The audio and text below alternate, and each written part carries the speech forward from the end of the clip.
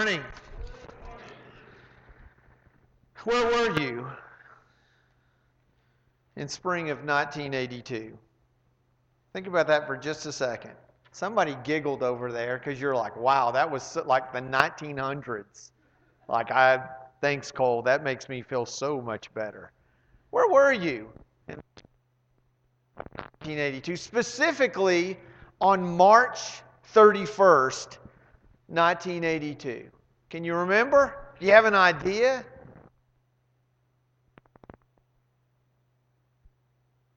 Trucking across the country. Well, I wasn't trucking across the country. I didn't have my driver's license. I was probably in first grade at the time.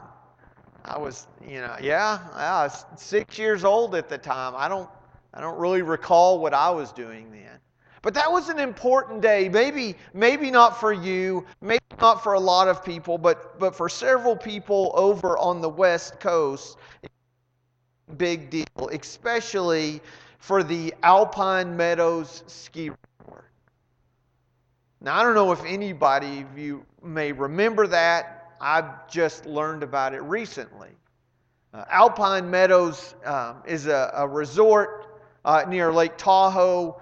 It's a beautiful little community. The skiing is incredible. They have these bowls and all this amazing ski runs. It's not near as nice as the one a few miles down the road that hosted the Olympics several years prior, but it was a really happening place. But there was a problem with Alpine Meadows is because it had all these great ski runs, it also was prone to avalanches.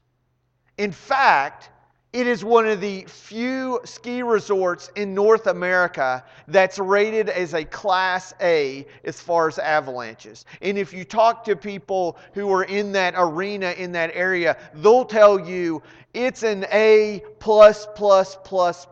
and everything else is way below it. Just the way that it's built and structured, there was always the opportunity of an avalanche. And so they stayed on top of this as best as they could, and they would constantly drop dynamite early in the morning and try to have these mini avalanches that would keep the large ones from backing up and just pushing forward. In fact, what I thought was really interesting is they had an artillery gun from World War II that they would aim at the mountain and just shoot off. And like you can imagine, this huge gun on wheels, they'd shoot it and it would fly backwards and you'd see that projectile hitting the mountain and just boom! And watching that snow start to slide down. The 2 days prior to March 31st, they had just a blizzard and had between 6 and 7 feet of snow. So much so that the people in charge of that resort said, we can't have anybody here. It's not safe. And so they closed off the ski runs, but they had the ski people up there, the workers up there, they were monitoring it. They had gone up early. They were still trying to detonate bombs and allow this avalanche to occur. But the conditions had gotten so bad that one of the places that they needed to get to try to set off these bombs and simulate a small avalanche, they just couldn't get to.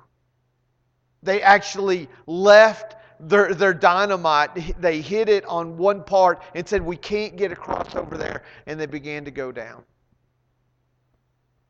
Well, I'm talking about this because you can imagine what happened on March 31st. Even if it didn't happen in your world at that time where you were living, it happened there. The avalanche began, and because it began in really 4 different locations, they all came together. Mass of snow came and it hit the lodge where 4 people were staying, ski workers, and it just blew through, knocking walls out.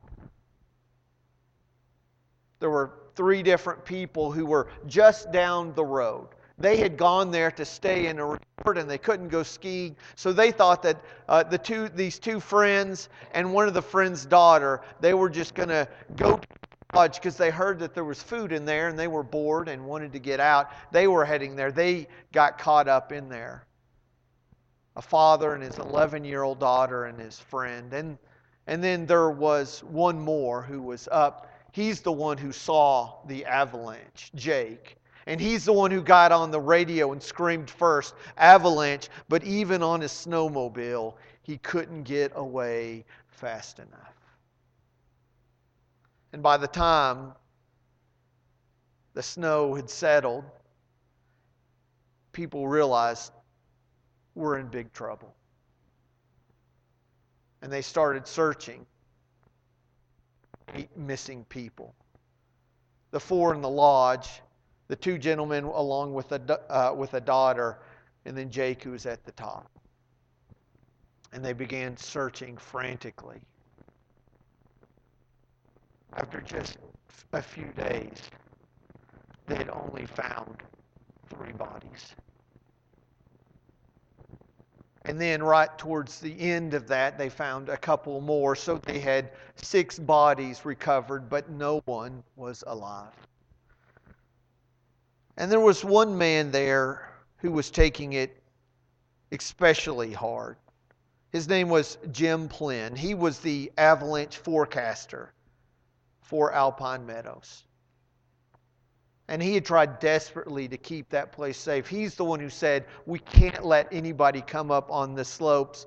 But one of the things they didn't do is they didn't block the road. They didn't close the lodge. And that's what he kept going over in his mind as they were digging. If I just closed that gate, if we just sent everybody home, we wouldn't be digging. But the problem was the snow kept falling. It was relentless over and over again. So much so that the snow at the top was accumulating at levels that Jim knew it wasn't going to be long if this was going to happen again. And so what would happen was they would search all the way in the daytime until they lost light. And then early in the morning, as soon as they could see, they would go up there. They actually got a news helicopter that came and sat down. They wanted to get some pictures. And they said, we need you to unload your stuff and take us back up there because we need to drop dynamite at the top. This is not safe. And the pilot agreed, and they're going up. And you could tell the pilot is nervous because this is not what he normally does. They normally take pictures, not drop dynamite out. And the guy who's in charge of this is holding dynamite. He says, it's okay, it's safe. Like it's not going to blow up. And the pilot said, don't tell me anything. I just want to know where I need to go. Because it was so dangerous. And they kept dropping, they kept shooting the artillery morning long. They were just trying to get that avalanche done away with, and so they could start digging again, and finally they would just go out there. And then after 2 days, the snow kept falling. They couldn't get the snow packed at the top to release, and finally Jim made the decision. He said, we've got to stop. He says, we've lost 6 for sure. We've most likely lost 2 more. We can't risk dozens, possibly hundreds of workers getting caught up in a second avalanche that's probably going to happen. And people were confused and furious and bewildered that they were walking away knowing that there were still 2 people somewhere at that resort. And that next morning it snowed and snowed and snowed. And they couldn't get on the mountain. And then the day after that, it snowed even more. Whiteout conditions couldn't even allow the helicopter to get up to try to release that possible next avalanche. And then finally on the 5th day, the snow stopped, the sun came out, and they began to resume their work. Oh, but there's one more thing I didn't tell you. 2 days prior, when Jim was announcing that they were going to be stopping the search, there was a dog handler who had her dog there searching. And the dog had been searching for several days. The problem was the dog kept hitting on everything. Anytime there was a boot or a beanie or a glove, it kept barking and they kept trying to find something.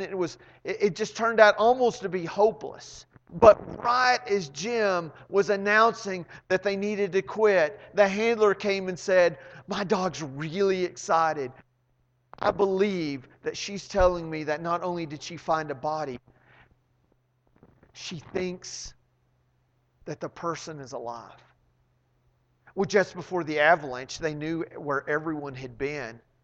And so they were convinced that it was this young lady named Anna, that she had to be down there, and she was alive even after 2 days. People were mad.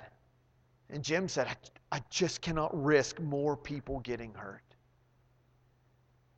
And so on day 5, on April 5th, they resumed their search. And they go immediately back to the spot where this dog had hit on. And they start digging frantically, and they pull away this piece of wood, and all of a sudden they see a hand reach up and grab snow and go back in. See, for 5 days, Anna had been caught in that resort building. These lockers had fallen over and landed on a bench right beside her and trapped her in. She didn't recall the first couple of days she had such a severe concussion. She said, "All I wanted was to sleep because that's the only way I could get rid of the pain."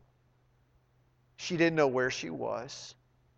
She didn't know who she had been with. She had no recollection of anything. In fact, as she heard some noises, she thought maybe the dynamite went off in that resort where she was staying. That's the only thing that she could figure out.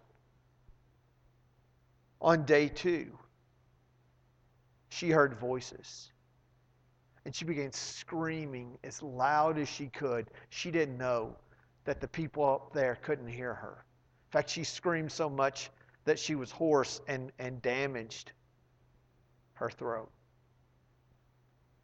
The problem was, though, ironically, even though she was buried in snow, all the surroundings, all the wood around her prevented her from getting to any of it. And so she spent 5 days freezing cold without any water. She was so out of it that when they pulled the wood away, her only thought was, I can get to snow so I can eat it and be able to survive. They pulled Anna out. It would be weeks before she would learn of what had really taken place.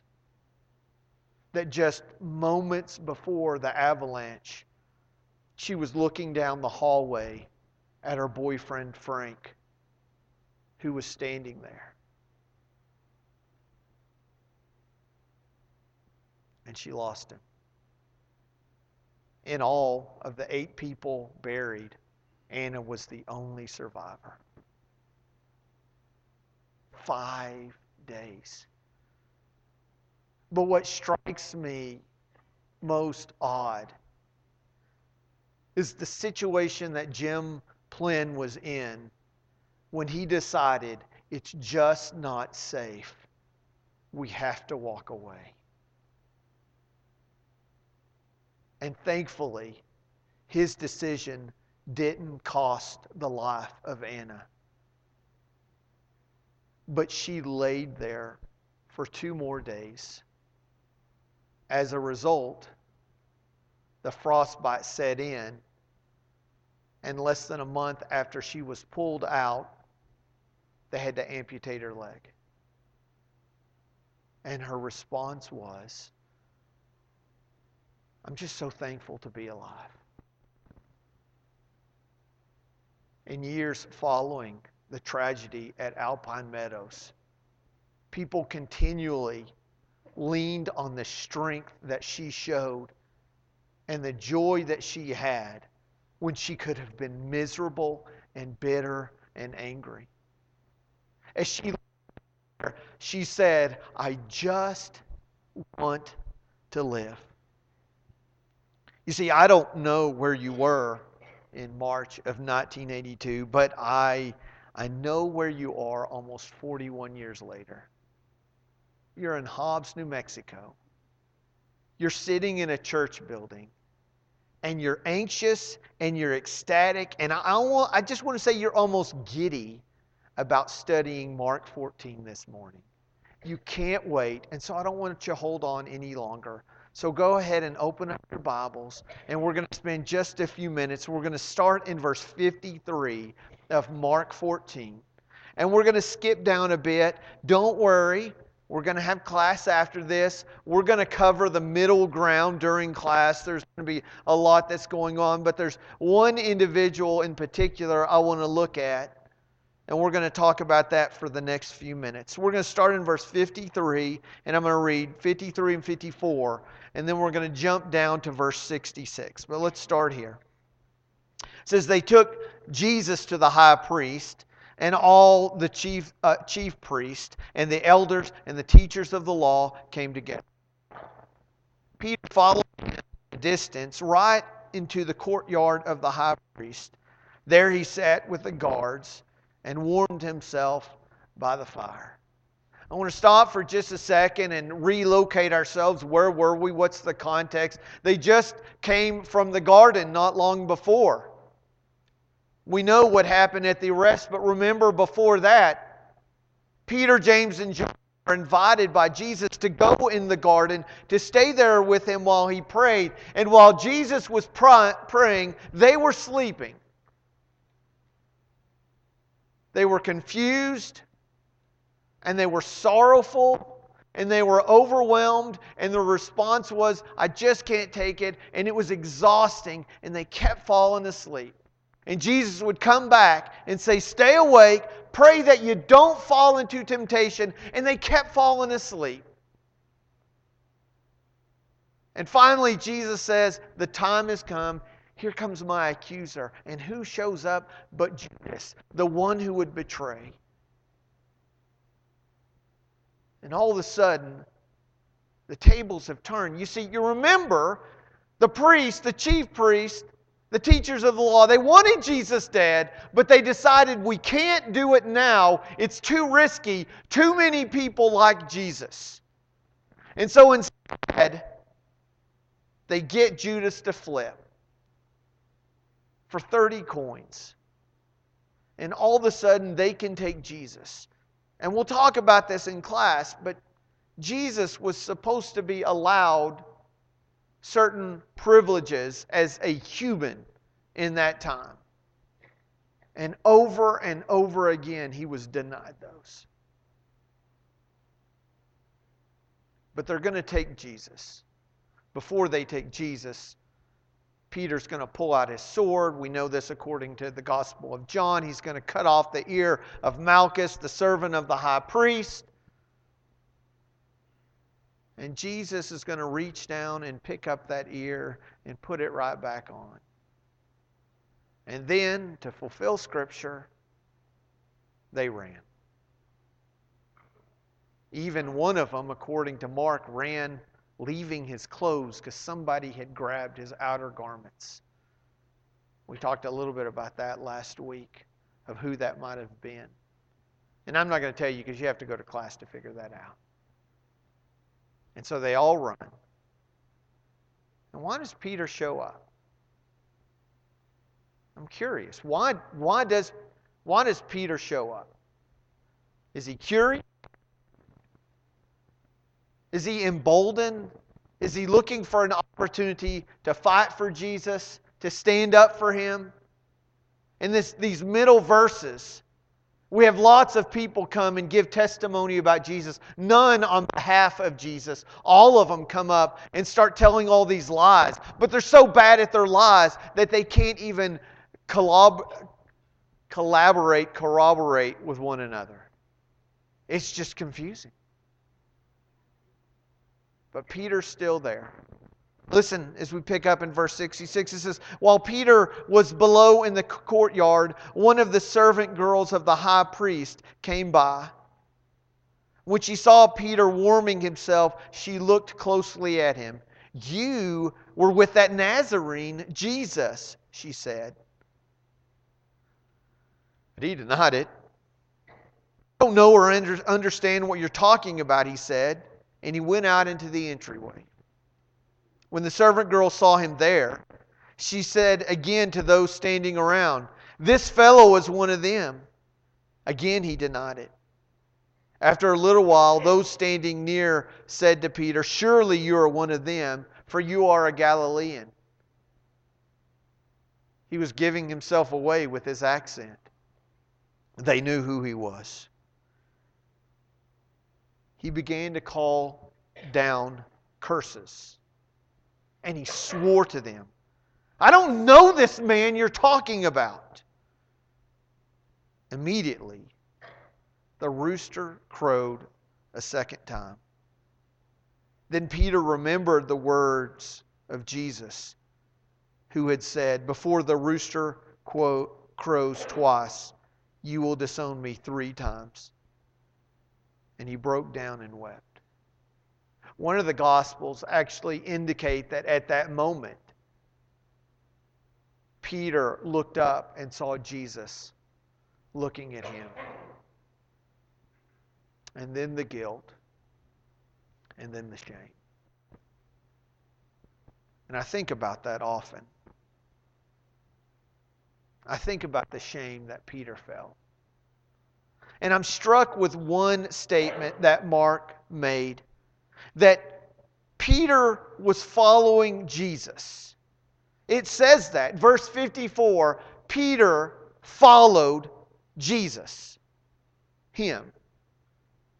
I want you to think about that for just a moment. Do you follow Jesus? That's not a hypothetical. That's a real question. Do you follow Jesus? Do you? Is He the one you want to follow?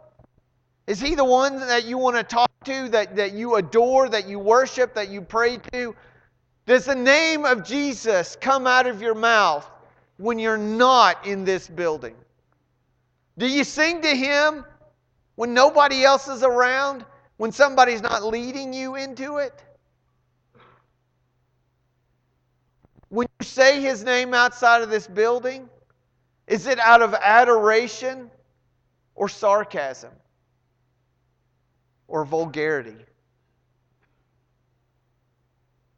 Do you follow Jesus? See, here's the deal. It's easy to follow Jesus. But Mark reminds us. No. He cautions us. It's one thing to follow Jesus. But how closely? How close do you really want to follow Jesus? You see, some of us have convinced ourselves, we've justified to ourselves that maybe we'll follow Jesus, but let's stay back just a little bit. Because you just never know what's going to happen. Because following Jesus can be embarrassing sometimes. Following Jesus can be difficult. Sometimes following Jesus may be easy to do, but it's hard to actually follow through. Things like loving enemies, forgiving your sister, showing kindness and patience, having joy in your life. That's what Jesus did, and we should follow Him, but sometimes it's easy getting caught up in not following too closely. Because it's safe. because it's easier. And if people ask you if you're following Jesus, you can say, yeah. Some of you young guys are about to graduate in just a few months. And you get to head off to school. And mom and dad are going to ask the question. They want to know, how are you doing spiritually? And you can throw out the easy answer, yeah, I'm going to church. But that's not the real question. The question is, are you following Jesus? Or are you keeping your distance? You see, that's the problem with Peter. And that's the problem with me. And that might be the problem with you. Is that I'll follow Jesus, but I need to keep my distance. Don't get too close. Because if you get too close, something bad might happen. It just isn't safe anymore. Just yesterday, Gracie went with some of her friends and went to go watch a movie. This is kind of a big deal in the Crum house. Our youngest one is now getting to go watch movies with one of her little friends and parents. They went to go see, and maybe several others. They all met together. There was no boys, so we're good, thankfully. But they're going there, and they decided they were going to go see the new Hunger Games movie. And Mom and I, as soon as she left, Jennifer and I was like, she is not going to like that movie. She came back and she said, I did not like that movie. But I love the Hunger Games because it's based on the premise of, what do you do when you're forced to do something that you don't really want to do? What happens if you're a kind, peaceful person and somebody says, if you want to live, that person has to die? Now, we don't have to deal with that today, thankfully. That's maybe when you're married. Sometimes it feels like that, doesn't it? But what do you do when you're forced to do something you don't want to? You weigh the risks. Is this who I am? Is this who I want to be? You see, Jim Plinn had that question on his mind when he called off the search. And he says, I can't do it. It's just too risky. And Peter did it at that fire. I can't get any closer. It's just too risky. And then there's you. What do you do with Jesus? Are you willing to risk? Are you willing to love and to forgive? Are you just crazy enough that you could leave this building and talk about Jesus and put a smile on your face, and when everybody's mad and bitter and angry and complaining, you can look at them and say, you know what? I love the Lord, and I refuse to hate people who are different than me. How closely will you follow? And that's where we're going to end. We're going to end right here. I don't know what that answer is for you. I just want you to ask the question, how close will I follow Jesus? Is he really worth the risk? I want you to think about this morning. But right now we're going to stand and we're going to sing a song. We call it the invitation song. We invite you to respond. Maybe it's coming forward. Maybe it's to be where you are, that you want to commit to following to Jesus. Maybe you've never really followed him and you want to just commit your life. We will fill up the baptistry. You don't have to sit down. You're doing great. Eddie's already ready. That's good. We'll fill up this baptistry and you can go down and be baptized in Jesus. You can continue on that walk to Jesus. Whatever it is, we invite you to do it this morning as we stand and sing.